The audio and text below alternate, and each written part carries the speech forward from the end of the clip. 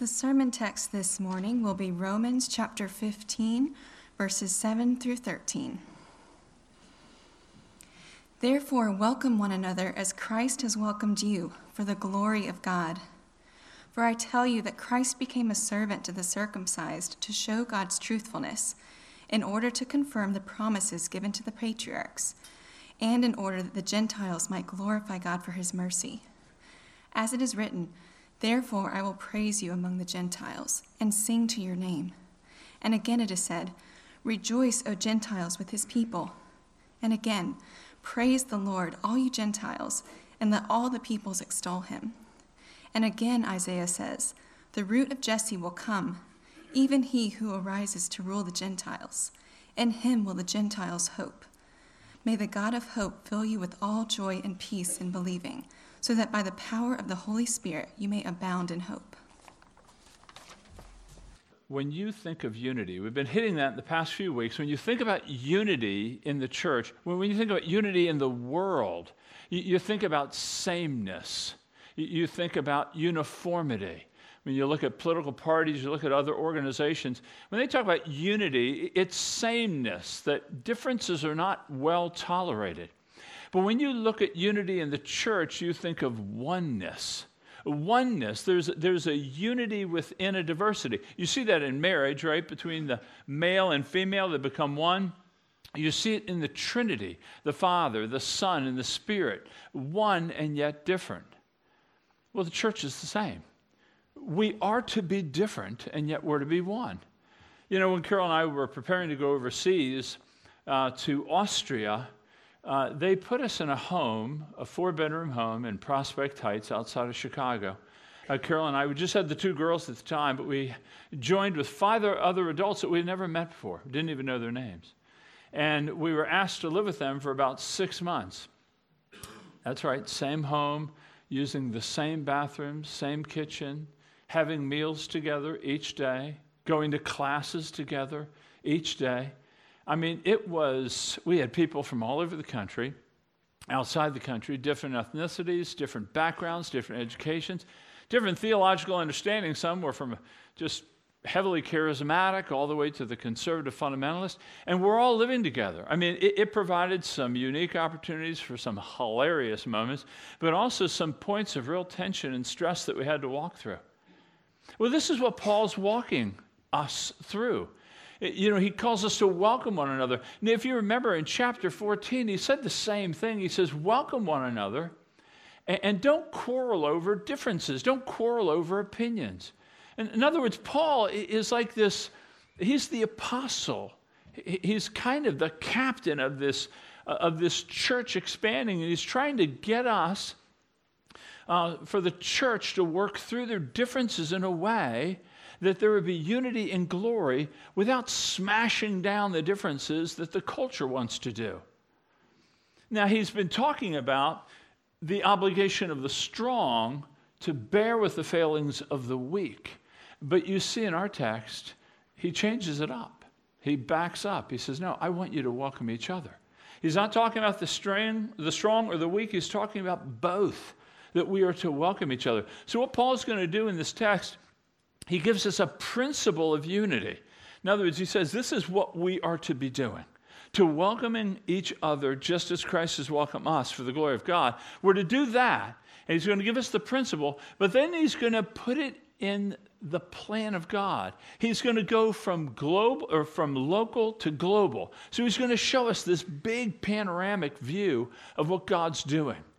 And then he's going to pray for us. So think of 3 P's. He's going to give us a principle. He's going to give us God's plan, and then he's going to pray. So look with me in 7, because this is a principle. It's a simple principle to understand, hard to do. He says, welcome one another just as Christ has welcomed us to the glory of the Father. Now, you know what that welcome means. We've hit it a number of times. It doesn't mean I'm tolerating or I'm putting up with people or I'm kind of rolling my eyes at their uniqueness and their quirkiness. To welcome someone means to let them draw near to you, that they have close proximity to your heart. You have feelings towards them like you do the family. To welcome one another is to draw them close. Now, it's obvious the context is to welcome people that are different than you, not the same. The world welcomes people that are like them. That's nothing Christian about that. The call is to welcome those different than you, perhaps different race, different age, a different background, different views on schooling, different views on food, different views on media, different views on any kind of thing. These non-essential secondary issues, they're not unimportant per se, but they don't press against the gospel. They don't press to the central issues of what we believe. He says, welcome one another. Now, you know the context here by now. Paul's talking to a church that has a bigger cultural difference than we do. Jew and a Gentile. I mean, they wouldn't even eat together. I mean, the Jews had their dietary restrictions. They wouldn't have wine with their meal. The Gentiles weren't worried about what they're eating as much. They weren't worried about the wine. They weren't worried about special days. There were some cultural differences. They were having trouble just having a meal together. And yet Paul's calling for them to be one. Now, hear me clearly. Paul's not asking for the Jew to become a Gentile. And he's not asking for the Gentile to become a Jew. He's not asking for sameness. He's asking for acceptance, that you would welcome one another. But notice what he says. He says, welcome one another as Christ has welcomed you.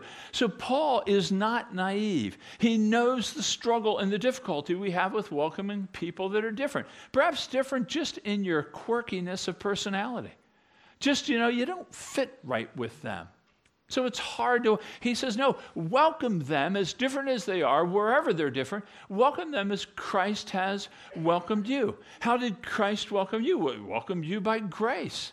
He welcomed you in spite of your sinfulness, your brokenness. He has welcomed you regardless of your confusion, your difference. I mean, the difference between Christ and us with one another is profound. That we're to welcome as Christ. Now, not just in the manner of welcoming, he welcomed us with kindness, with mercy and grace, but also because of it. In other words, if you understand that he has welcomed you in spite of who you really are, not what you display, but who you are in attitude and in those deep thoughts, or as Nathaniel prayed, those secret sins that nobody knows about. And he welcomed us by grace. Then he says, you have an obligation to welcome one another. And we're not doing this just so that the place is a friendlier place to be. We welcome one another for the glory of God, for the glory of God. In other words, for his honor, for his sake. Now, what do I mean by that? How do you welcome somebody for the glory of God? Well, think about it for a minute. When Christ welcomed us, he took us to himself with all of our sin and all of our shame. We didn't dress ourselves and clean ourselves up. He took us in our shame. What do we say about God? Wow, he must be really merciful. He took Tom Mercer. He took Tom Mercer with his just freight cars of sin. He took him. He forgave him. He accepted him. He loves him. He must be a good God. He must be kind. He must be generous. He must be patient. In other words, when we accept one another to the glory of God, we're imaging the character of God by our willingness to be patient, to be kind, to be loving. We show the world what the world doesn't see. They don't accept people with differences. You have to be the same. And you have to conform either by pressure of outside force or pressure to get in the ring. You've got to be like them. But it displays the generosity of God. So the principle of this church is simple. We're to be welcoming one another as Christ has welcomed us for the glory of God. Now, how do I do this? This is a difficult thing to do. We all go to those people that we know. We go to those people that we feel comfortable with. How do we get over the distaste of welcoming, really drawing close, developing friendships with people who are different than us? Well, I would say first, consider how he welcomed you. Consider how he could have treated you. Consider what he could have said to you. Christians at a minimum are intellectually honest with ourselves. We got to admit there's not a lot in there that would make us worthy in our own merit. Aren't you glad that God doesn't operate on a system of meritocracy? I mean, can you imagine if you had to produce to somehow receive the favor of God? The fact that he has embraced us by grace. He has given us favor just because he's loving and kind. And that is to be considered, to be thought about, that it might lead us to be accepting of others. So how do we do it? Well, consider your own coming to Christ. It was all of grace. And I would say this too, and this is really an incredible thing about the Christian faith. If you're here and you're not a Christian, or you've wondered about the Christian faith, this is the beauty. The Christian faith does not teach you have to give up sleeping with your girlfriend and stop drinking and change your friends and cut your hair and start wearing new clothes. You don't have to better yourself before you come to Christ. You come to Christ with all of your sin. That's why we sing so often, "Come ye sinners." Think about the words that you were singing. I love the words. "Come, you sinners, poor and needy, weak and wounded, sick and sore. Jesus ready stands to save you, full of pity, love, and power." He doesn't ask you to get cleaned up to come to him. He's the one that has to clean you up. He says, "Let not conscience make you linger." That's what happens. Our conscience begins to, I can't go to God. What I just viewed, what I just did, what I just said, I got to read my Bible for a week. I've got to go to church for 3 weeks in a row before I come to God. He says, "Let not conscience make you linger, nor of fitness finally dream." This idea of dreaming, one day I'll be ready to see God. He says, "All that he requires as fitness is to know your need of him." He says, "If you tarry till you're better, you'll never come at all." This is the glorious thing about the Christian faith. It's so different. Every other faith requires you to produce to receive. Here you receive and then produce. You go to him. This is the beauty. If you're not a Christian, this is how we come. This is how we become a Christian. "God, you see me. I'm filled. I'm laden with loss. Would you heal me? Would you change me?" That's the beauty of this, welcoming one another.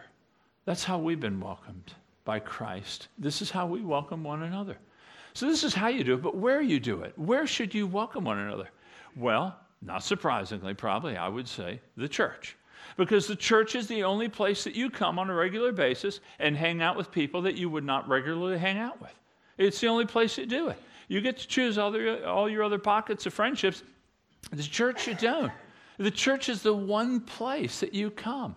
Now listen, if you look around and all the relationships that you have with people are the same age, temperament, style, experience, and background, I don't think you're getting the radical nature of this command. I don't think you're getting it. If you consider how radical it was for you to be accepted by Jesus, if you get that, then for you to draw near to people wildly different than you, it wouldn't even compare. It wouldn't even compare. I mean, think about it. I know most of you here as Christians, you want to glorify God. I believe that. And we mistakenly think that to glorify God, we've got to do something spectacular for God. We got to give a lot of money, or we got to go on a trip and missions, or go into ministry, or go into missions full time. You know what's great about this text? You know how to glorify God? Just welcome somebody different than you. Just that's all he said. It glorifies God. What do I mean by this? What will your agenda be to follow this command? Could I give you an idea?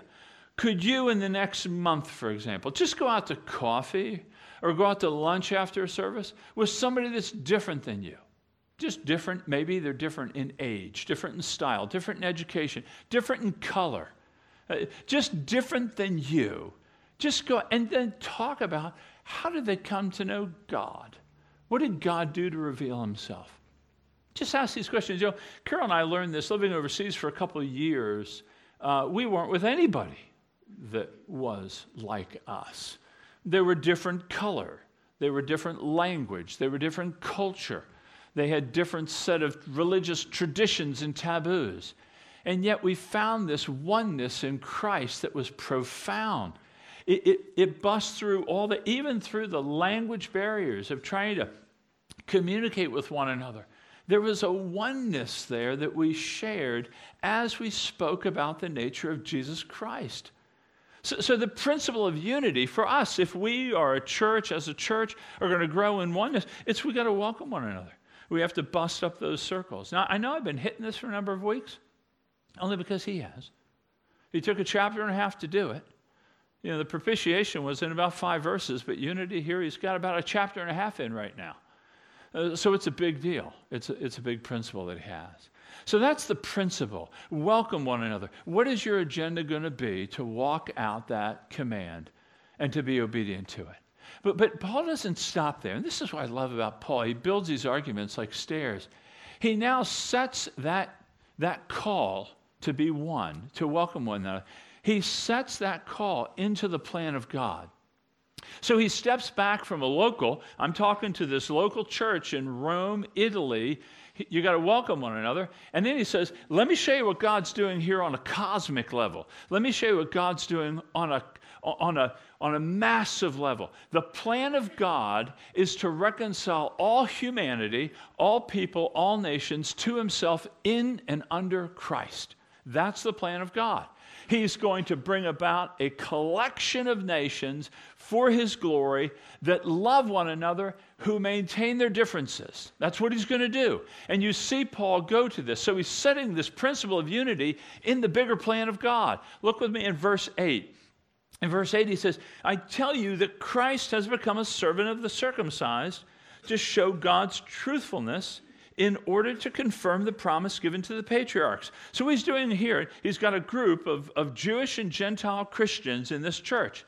And he's saying this, he's saying that God has sent Christ. Christ has become a man. He's entered in, by flesh, entered into our world, into a culture with distinctives, and he sent him as a servant to serve the Jews. Circumcision, the circumcised, is a reference to the Jews. You saw that back in chapter 4, because it refers to the circumcision being a sign of the covenant between God and Abraham. So he sent Jesus to serve the circumcised. In other words, Jesus came to fulfill the promise that God gave to Abraham. So remember in your Bibles, Genesis 12:1, that's a big chapter in the Bible. Because that's a chapter in the Bible where God lays out promises to these patriarchs. Patriarchs are Abraham, Isaac, and Jacob. And he promises to them, listen, I'm going to raise up a people. And I'm going to save them for the glory of my name. And through them, I'm going to save and reconcile the world to myself, to show my glory and to show my goodness. It's a key chapter. So sending Jesus is fulfilling the promise that he made all the way back in Genesis chapter 12, that from Abraham a seed or a son would come. And this son would also be the son of David. And when he comes, he's going to establish a kingdom, and he's going to serve them by laying down his life. Isaiah 53, taking upon himself our sins, that he might reconcile us to God through forgiveness and adoption. We would be one family before God. That's how he was going to retrieve a people that were lost in Genesis 3. That's how he was going to redeem the dilemma that we all face with our sin and brokenness. So God is fulfilling his promises. But there's more tucked in that promise, because look in verse 9.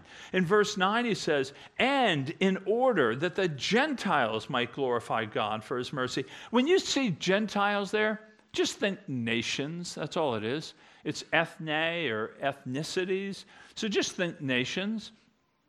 But he says, in order that the Gentiles might glorify God. So Jesus has come not just to save the Israel people, the people of Israel, but through the nation of Israel is going to come the gospel and a servant to save all the nations, that they might glorify God. And it's interesting, you know, Abraham was not a Jew. He was a Gentile. So the father of the Jews was a Gentile. And this Gentile was chosen to bring forth a nation that would save the nations. What I'm saying is that there was not a new plan to save the Gentiles. It was all part of the same plan. God's plan was to bring about a people, saving them. Through them would come Christ who would save the nations. It's all part of the same plan. So in other words, Jew and Gentile enter into the same kingdom, by the same servant Savior Jesus, through the same thing, faith, toward to be saved from the same enemy, sin, so that we can serve the same God together. It was always that way. It wasn't like the Jews crucified Jesus and they rejected the plan, so we're going to go to the Gentiles now. It was always, the Gentiles were always part of, enfolded, included in the plan. And that's why Paul quotes all those Old Testament verses. You remember how he kept running through this? Look at the verses with me in verse 9. In the second half of 9, he says, therefore I will praise you among the Gentiles. That's David from Psalm 18. David is saying, yes, I'm going to praise you, God, from among the Gentiles. It's a picture of what God's doing. Or the next one, and to sing to your name, that comes from 2 Samuel. That we're all going to sing to your name. All of us are going to join in worship of God. Verse 10, he quotes Deuteronomy 32. Rejoice, you Gentiles, with his people. In other words, here Moses is kind of looking down time and he's saying there's going to be a time. He's calling the Gentiles, rejoice with his people. You will both be together as one, rejoice in God. Look in verse 11. He quotes Psalm 117. Praise the Lord, all you Gentiles, and let all the peoples extol you. So here again is a time where all the nations are gathered together. Look at verse 12. He quotes Isaiah 11. The root of Jesse will come, even he who arises to rule the Gentiles. In him will the Gentiles hope. And now Paul goes to Isaiah.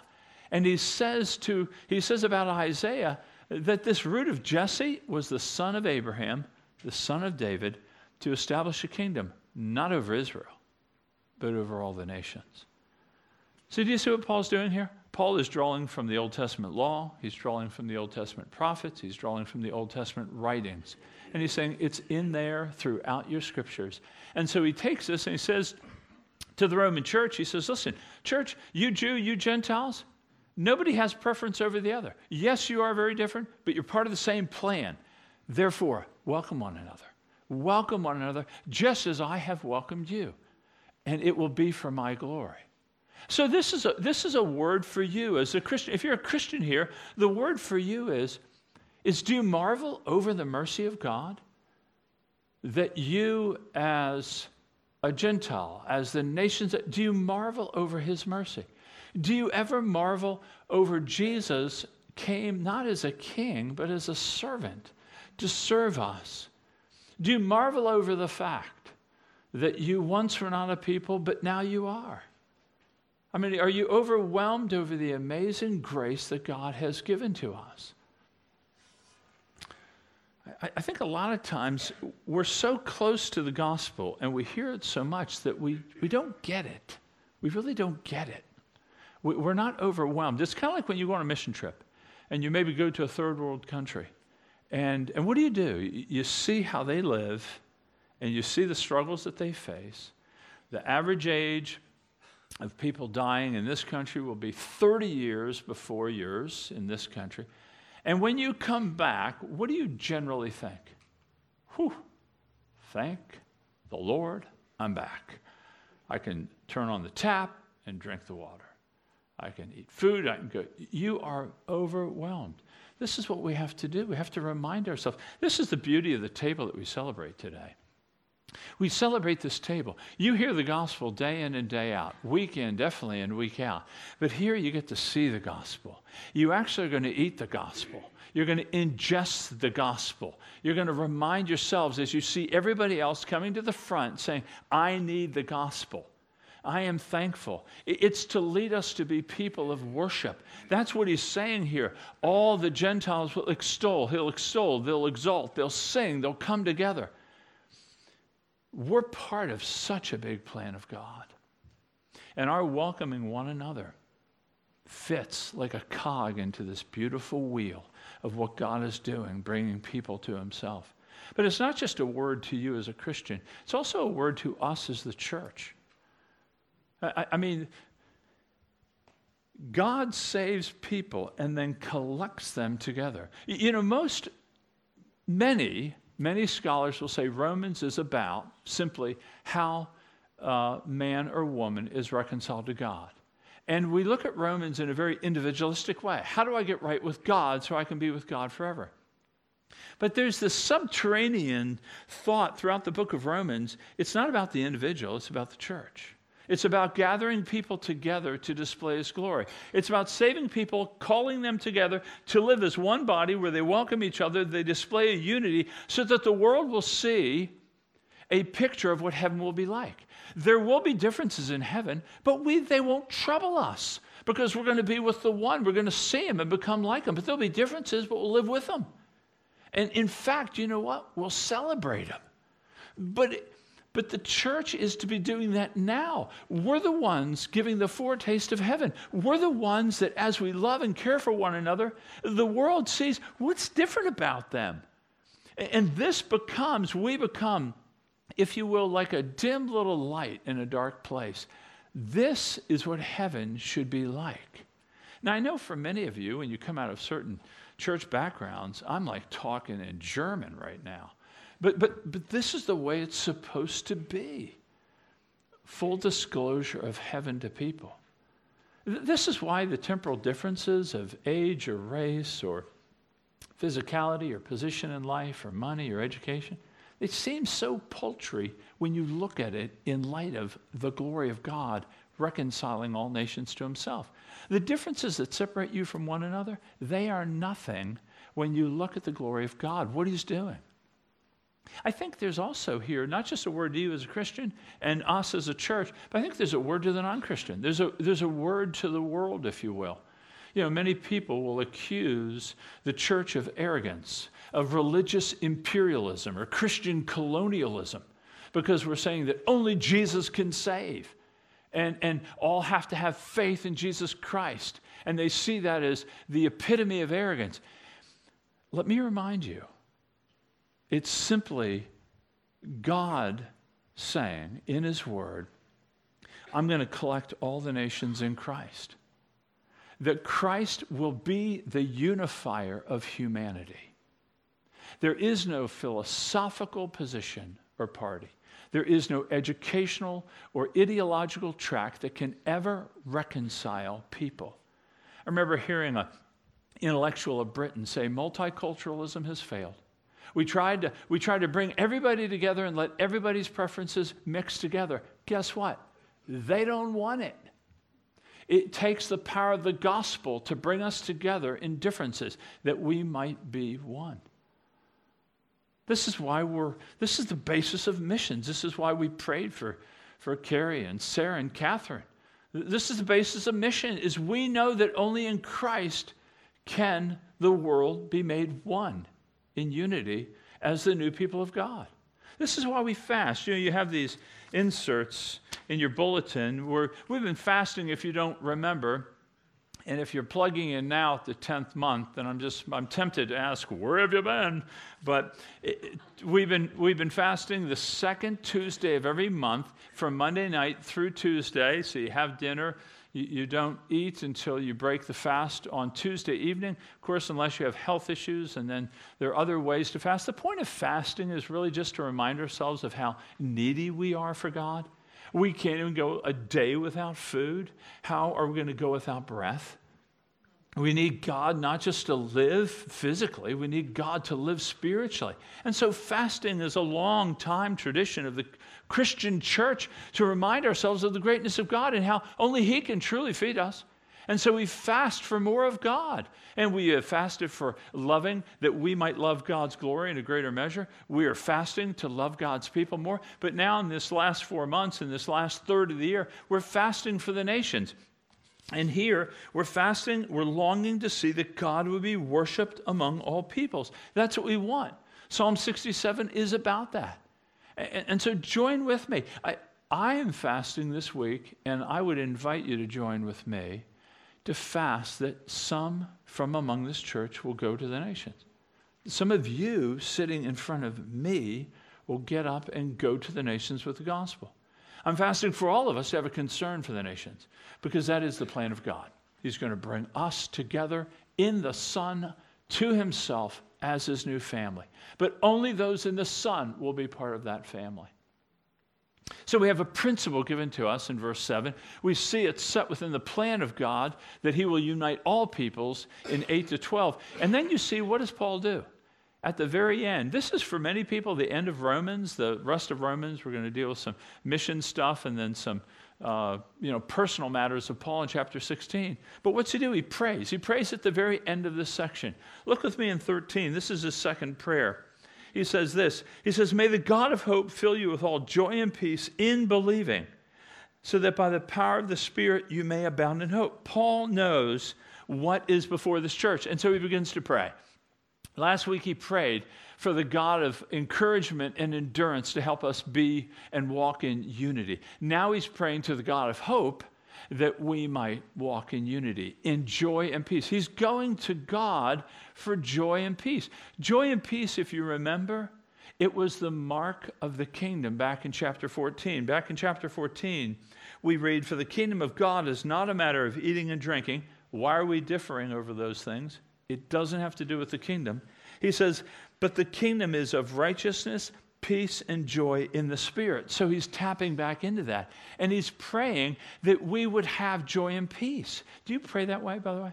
Do you ever just pray, "God, would you give us joy and peace?" The joy that comes from being reconciled to God, the peace with brothers and sisters because we have mutually been reconciled. He prays, but notice what he says. He says, "May the God of hope fill them with joy and peace in believing." We are called to believe. This is the interplay between human action and divine sovereignty. We do pray for this. We do believe. What are we believing in? Well, we're believing in Christ, that he has died and been raised. We believe that he's coming again. We believe we have a hope. That's why he's the God of hope. We pray believing that he will give us joy and peace. And we ask through the Spirit of God must bring that joy and peace, helping us to abound in hope. The world hopes. Everybody hopes. Hope is just that looking forward to something that will give me happiness, right? Everybody hopes. You may hope over a new job. If I just get a new job, then I'll be happy. Or we hope getting a new relationship or finding a relationship. Or we hope in the kids growing up and not being so demanding. Or we hope in a better position in life. Or we hope because we have some health crises. And if that happens, then I'll be happy. That's what the world does. But all those things are transitory. They're all temporal. They're all subject. They're all precarious. He says, we go to the God of hope.